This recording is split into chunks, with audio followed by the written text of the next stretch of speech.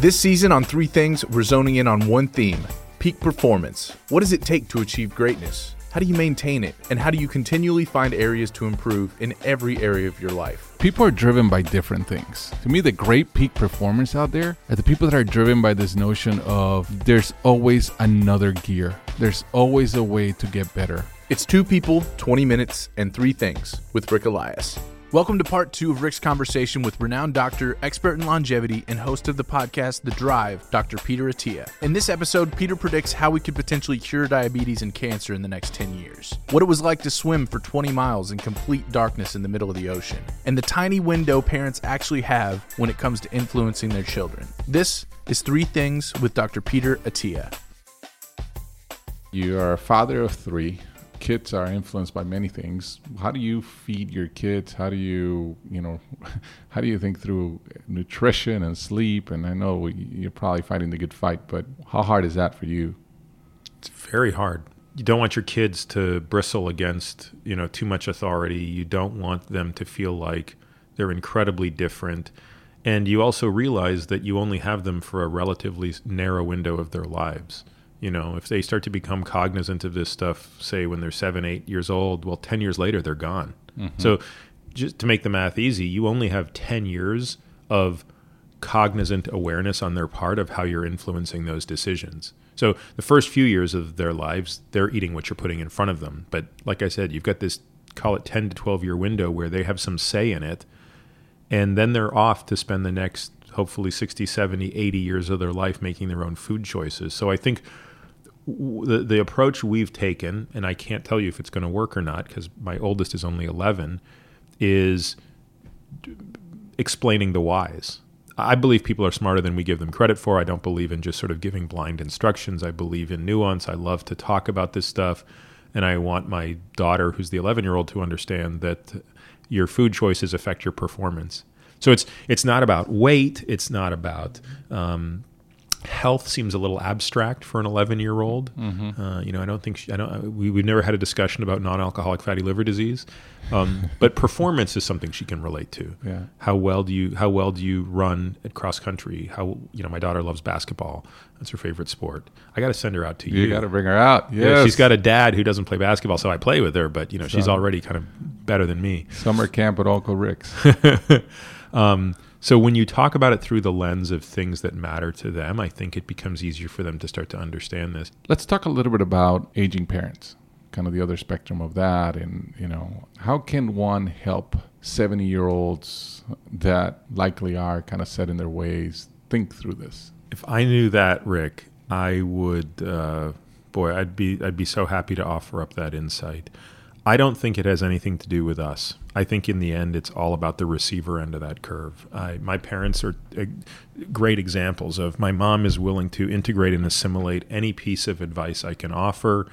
And she's made enormous changes in the last decade with respect to her exercise and nutrition specifically, and they've paid off.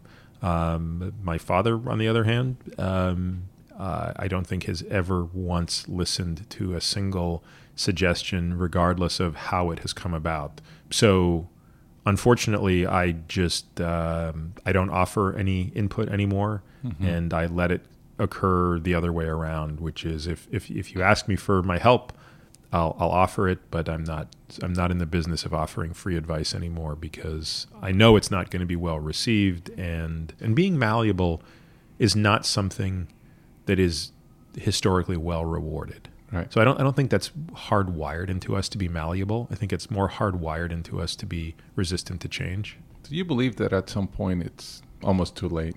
Like you've done 65 years worth of damage and it really doesn't matter from here on out? Certainly, yeah. I mean, there's definitely a point when it's too late. When someone, I think, has terminal metastatic cancer and, mm-hmm. they're in the last month of their life, I certainly, I've been asked in those situations, should this person be on a ketogenic diet right now? And my view is no, they should be, frankly, on whatever diet is the most palatable, pleasant to them that allows them to enjoy the last, months of their lives. Now, maybe there are people out there listening to this who would completely disagree and say, oh, no way. But again, I'm not telling you what I would do in that situation. I'm telling you, like, someone who's lived their life for this many years and made these choices, I just think you have to be realistic. Mm-hmm. I think sometimes that horse is pretty far out of the barn. I think that's true. You know, I want to come back to something, and maybe it's a little bit more personal and reflective for me, Peter, which is, you know, I think there's some level of balance in life, right? And we were talking about where in the gray zone are most things sit and all of that. You're probably pretty close to the white side. Okay, I'll have 4 drinks a month, if whatever the element is. I don't want to be the healthiest person in the cemetery. But at the same time, I want to age in a way that I can be all the things you talk about. How does one know, or not know, but, you know, how would you think about, you know, that spectrum of decisions, and where are the lines that you're like, okay, at a minimum of this, you know, you may not do X every day, but for the people listening are saying, okay, you know what, I want to get 80% of it right. What, you know, and not just on alcohol, on exercise, on sleep, on all of this. What advice would you give them? Well, I think you got to sort of tether it to what you're doing it for. I mean, for me, it's mostly about optionality. I have no idea if I'll make it to 90 or whatever. What I know is I've never met somebody who at the end of their life wanted to be dead. Mm-hmm. There are people who want to die because they're suffering so much, but I've never met someone who's firing on all cylinders, right? Meaning emotionally, cognitively, physically, they're doing well, and it's the end of their life, and they're like, great, I'm ready to go. I think that's usually only their response to some sort of suffering that says, I'd like this suffering to be over. True. So I think optionality is really important, and that, for me, is a very intellectual rationale for why I make the choices that I make. And it's, for me, it's specifically tagged to kids and kids of kids and kids of kids' kids. Because, I mean, I think for me that's been one of the truest sense of joy is my kids. Mm-hmm. It's certainly been the most unexpected surprise. Right. I actually, if my wife didn't want to have kids, we wouldn't have had kids. Like, I didn't feel any compelling need to do it. They certainly were going to get in the way of my aspirations of both work and non-work goals. And now that they're here, one, I can't remember what it was like to have all the time before they showed up. But two, I can't remember that there was a day that I loved. I didn't have this degree of love for something else or someone else. So that's mostly what I think about, actually. And so for me, that's a very worthwhile trade-off, because it's a hyperbolic discounting problem. Most decisions you make today, it's easier to have that extra drink, or it's easier to do that other thing, or not to do that workout or whatever. But I don't really think about it as how do I feel today versus, you know, if I do it versus not do it. It's more of this, I have a very clear sense of what I want tomorrow. And, you know, it's sort of analogous to saving for retirement. You have been an ultra-endurance athlete, swimming, correct? Mm-hmm. And you've done some crazy swims. Why, and why did you stop? Well, you know, the why is interesting. I think, you know, I'm writing this book right now, and one of the chapters I'm writing is about emotional health. And I was just writing about this last week, actually, that when I was doing endurance swimming, most of the people I swam with were former addicts or recovering addicts. And I remember thinking, God, isn't it funny that I'm like the only non-addict in this group? Which, of course, I now realize is wrong. I am an addict.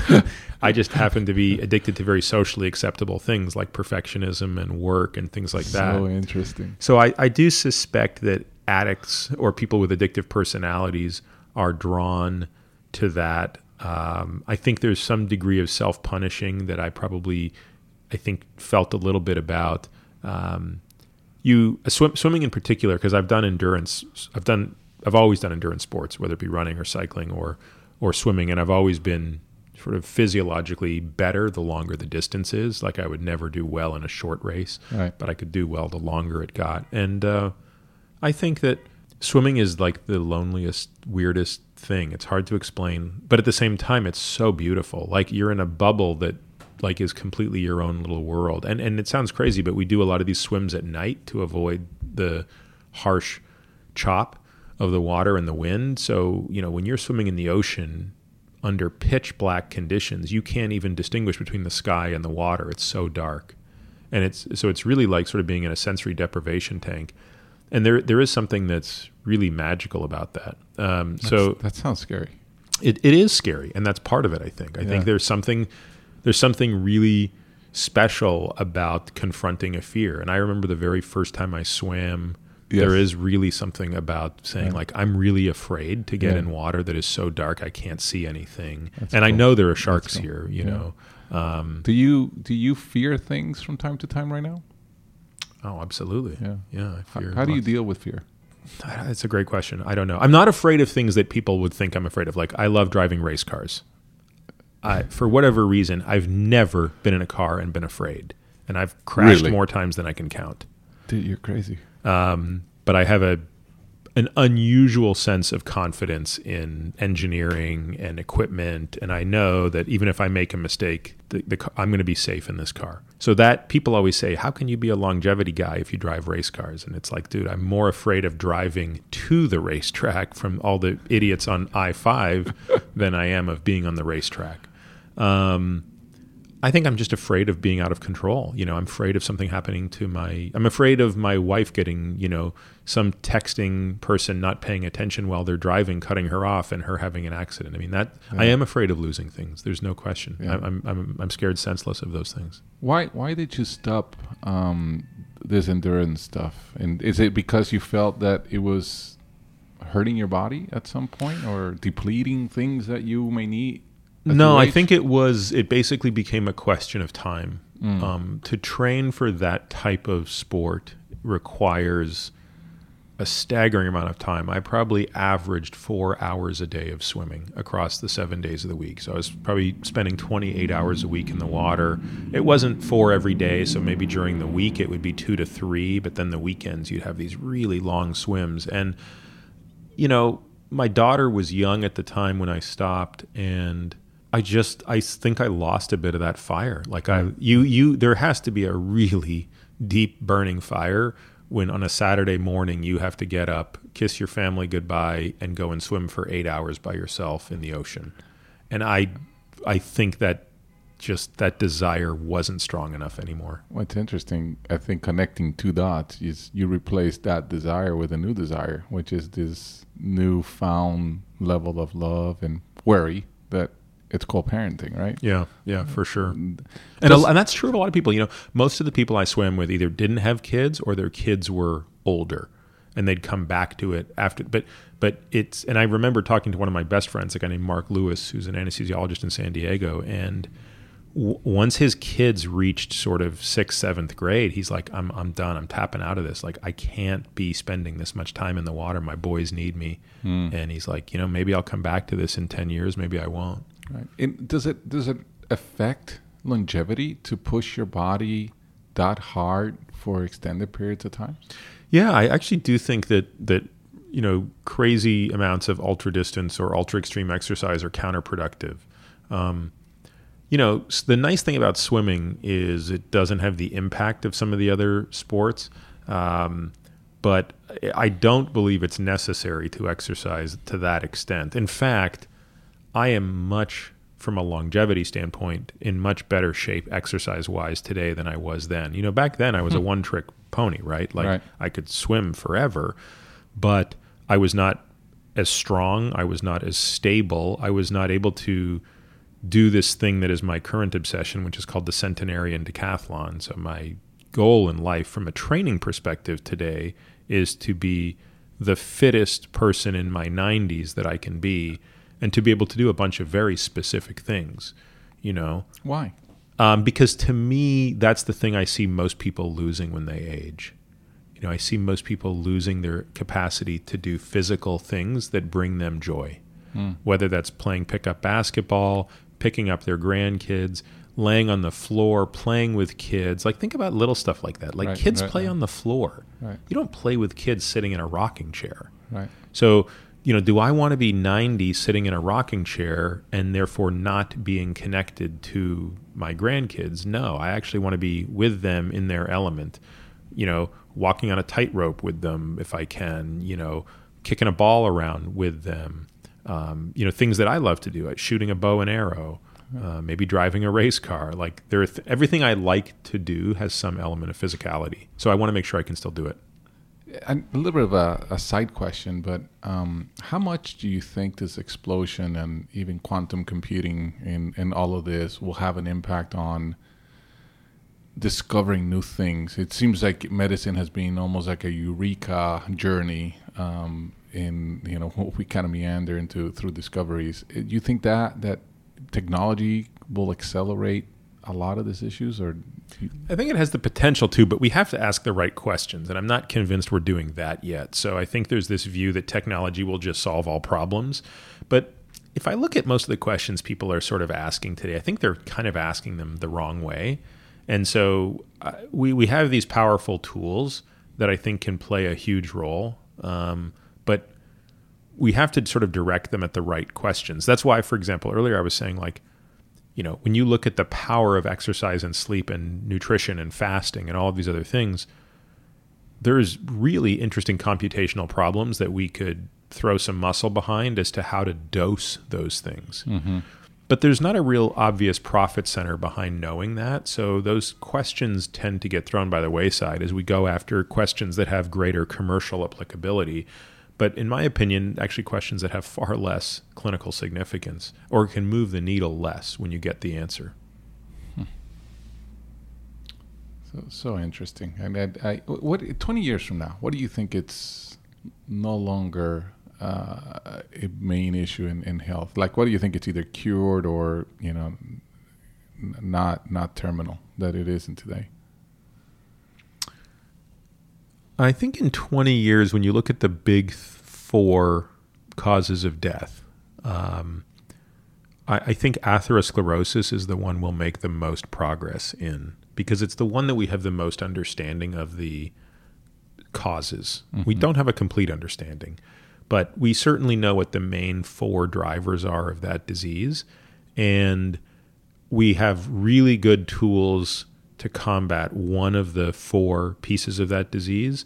As we get better and better tools to combat other pieces of that disease, I can see us making a pretty good dent in that.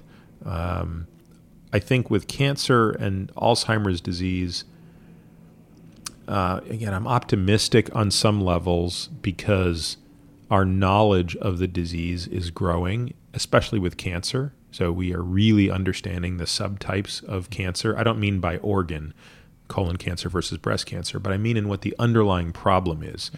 Activation of this oncogene, suppressor of this, inhibition of this tumor suppressor gene, T-cell failure, et cetera.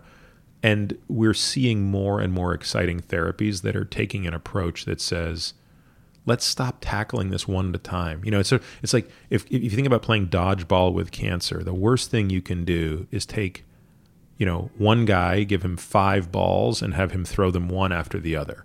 True. You're better off having 5 guys, each with a ball that each gets to throw at the same time. Right. And so that's where we want to go. Yeah. And I think, certainly in the next 20 years, I think we should be a lot better at lining up multiple people to take multiple simultaneous shots with the ball. And very selfishly, my mother has Alzheimer's. Mm-hmm. What do you think? And maybe my own fear that, that's my gene pool. 20 years from now, where are we in Alzheimer's? It's tough. I think with Alzheimer's, even more than cancer, prevention is everything. I don't believe that this is a deterministic disease. Mm-hmm. I think one of the challenges that's impaired our progress in Alzheimer's disease is the incident case, meaning the first patient that was ever described with the disease happened to have a very different disease from the one that most people get. So the one that person got, for which most of our description of the disease stems from, is a very genetically predisposed version of the disease. Mm-hmm. About 1% of people get Alzheimer's disease through one of these 3 genetic pathways that are basically deterministic. If you carry one of these 3 genes, PSEN1, 2, or APP, you will get Alzheimer's disease. It's just a question of will you get it in your 40s, 50s, or 60s. But that's literally 1% of the disease. 99% of the people get a very different version. The version your mom has is very different. Interesting. And I don't think that that's one disease. Right. So I don't think that the 99% of people who get labeled with Alzheimer's have the same disease. It might have some very similar defining characteristics, but it's many diseases and many pathways that get there. And therefore, the more we can understand that, the more we can take the preventative measures. So I think one of them is a very metabolic disease. I think one of them is a very microvascular disease. I think those are probably the two most important distinctions. And knowing those in advance, I think we can hopefully get far fewer people on the path to getting there by picking them up and recognizing them far earlier before they have any symptoms. That's awesome. A couple more questions. 3 words that you want to be remembered by. Tried his best. Those are 3 words, all in one sentence. I took the 3 words literally. If I can expand on that, I would say, if I could have more words, I would say something probably better, which is unrelated to that. But if the only thing I'm ever remembered for is that I was a great parent and a great dad and a great husband and a great friend, I would be elated. If I knew that my funeral had people there who could say those things honestly, I would be, that would make everything. Because I know that there's been many seasons in my life when that couldn't be said. It's amazing to have clarity, isn't it? Yeah. Yeah. Advice to your younger self or to young people in their 20s? Well, I don't know about the latter, but I'd have lots of advice for the younger me. And I don't know how much of it would be applicable to others. Don't ignore the soft stuff. All the turmoil, all the self-loathing, all of the stuff that you think is broken in you it's all fixable, but you got to confront it. So don't wait too long. That's great. That's great advice. Peter, one of the things I really love about you is we may see each other every other month or every other year. It doesn't matter. Every time I see you, I feel like you've learned an encyclopedia of things.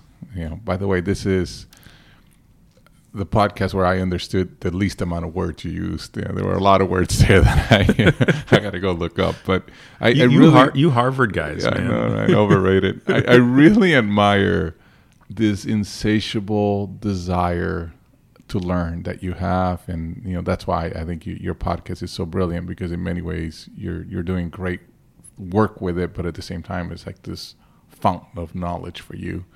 But I really admire that for about you, and I wanted you to know that, and it's inspirational. Like, I think, continue to grow always is such an important habit, and you do that better than anybody I know. Oh, that means a lot coming from you. Thank you. Peter came and spoke at Red Ventures a number of years ago in a story that it's too long and doesn't need to be repeated. But the story really ultimately was your realization that there's 2 forces often out there at work. One is authority, and one is doing the right thing. And I would love to hear reflection 5 years later. That was a story from now 20 years ago, but that force, especially in today's environment where I'm not really sure that it's being the case in many really important roles in our society. You're in a win state when the doing the right thing and following authority are in the same direction, right? When those vectors are aligned, which, for someone who's working at Red Ventures, that's the case, right? The moral compass of the organization is aligned with the moral compass of the universe, and therefore doing your job is doing the right thing. And for some of us, that has not always been the case. Or even in certain settings, even at the macro level, if it's the right thing, but at the micro level, there's a moment when authority and doing the right thing differ, which is what I talked about in that talk. I mean, it's hard because you have to have courage, and the story I told, I didn't have the courage to do the right thing. I went with authority over, I went against what my instinct was, which was the right thing to do is to go against authority and pay a price for it. I guess 5 years later, I would just say I probably have more confidence. But paradoxically, it seems less relevant because, the difference is today I don't really answer to anybody. I mean, I guess, when you work for yourself or when you're the boss, the more important thing is, am I creating an environment where the people who work for me know that when I'm wrong, they have to come and tell me? And I don't know that I'm succeeding there, truthfully. I want to believe I am. But the same is true with your kids. Like, can you create an environment where when you're blind to your own mistakes, do the people around you, can they tell you don't have clothes on? Unfortunately, that's called teenagerhood. They'll tell you. Listen, the reason I asked that question to close out is I think that's a great advice to anybody, but especially people that are earlier in their careers. There's nothing wrong with, being aligned with authority. But if you ever believe that, it's not the right thing to do, then you should do something about it. And I learned that from you. So, Peter, an unbelievable pleasure. This has been insane. I could do this a lot because I learned so much. So thank you so much. Oh, my pleasure, Rick. Thank you. Here are my 3 takeaways from this conversation. Number 1, even though we talked a lot about hard science, he did mention we can't ignore the soft stuff. We need to put as much into our mental and emotional state as we do into our physical well-being. Number 2, I love what he said about thinking about our health as we think about saving for retirement. And remember that short-term pain equals long-term pleasure. And number 3, and the reason why I wanted my good friend Peter Attia to close out this second season in Peak Performance, is that I believe that the only thing in life that matters is preserving our health. That way we can give back to those we love for as long as possible. Thank you for listening. Rick shared his 3 things, but we want to know your takeaways as well. Tweet at Rick Elias to let us know your thoughts on this conversation. And be sure to check out additional content, videos, and more at our blog, 3things.redventures.com. Thanks for listening.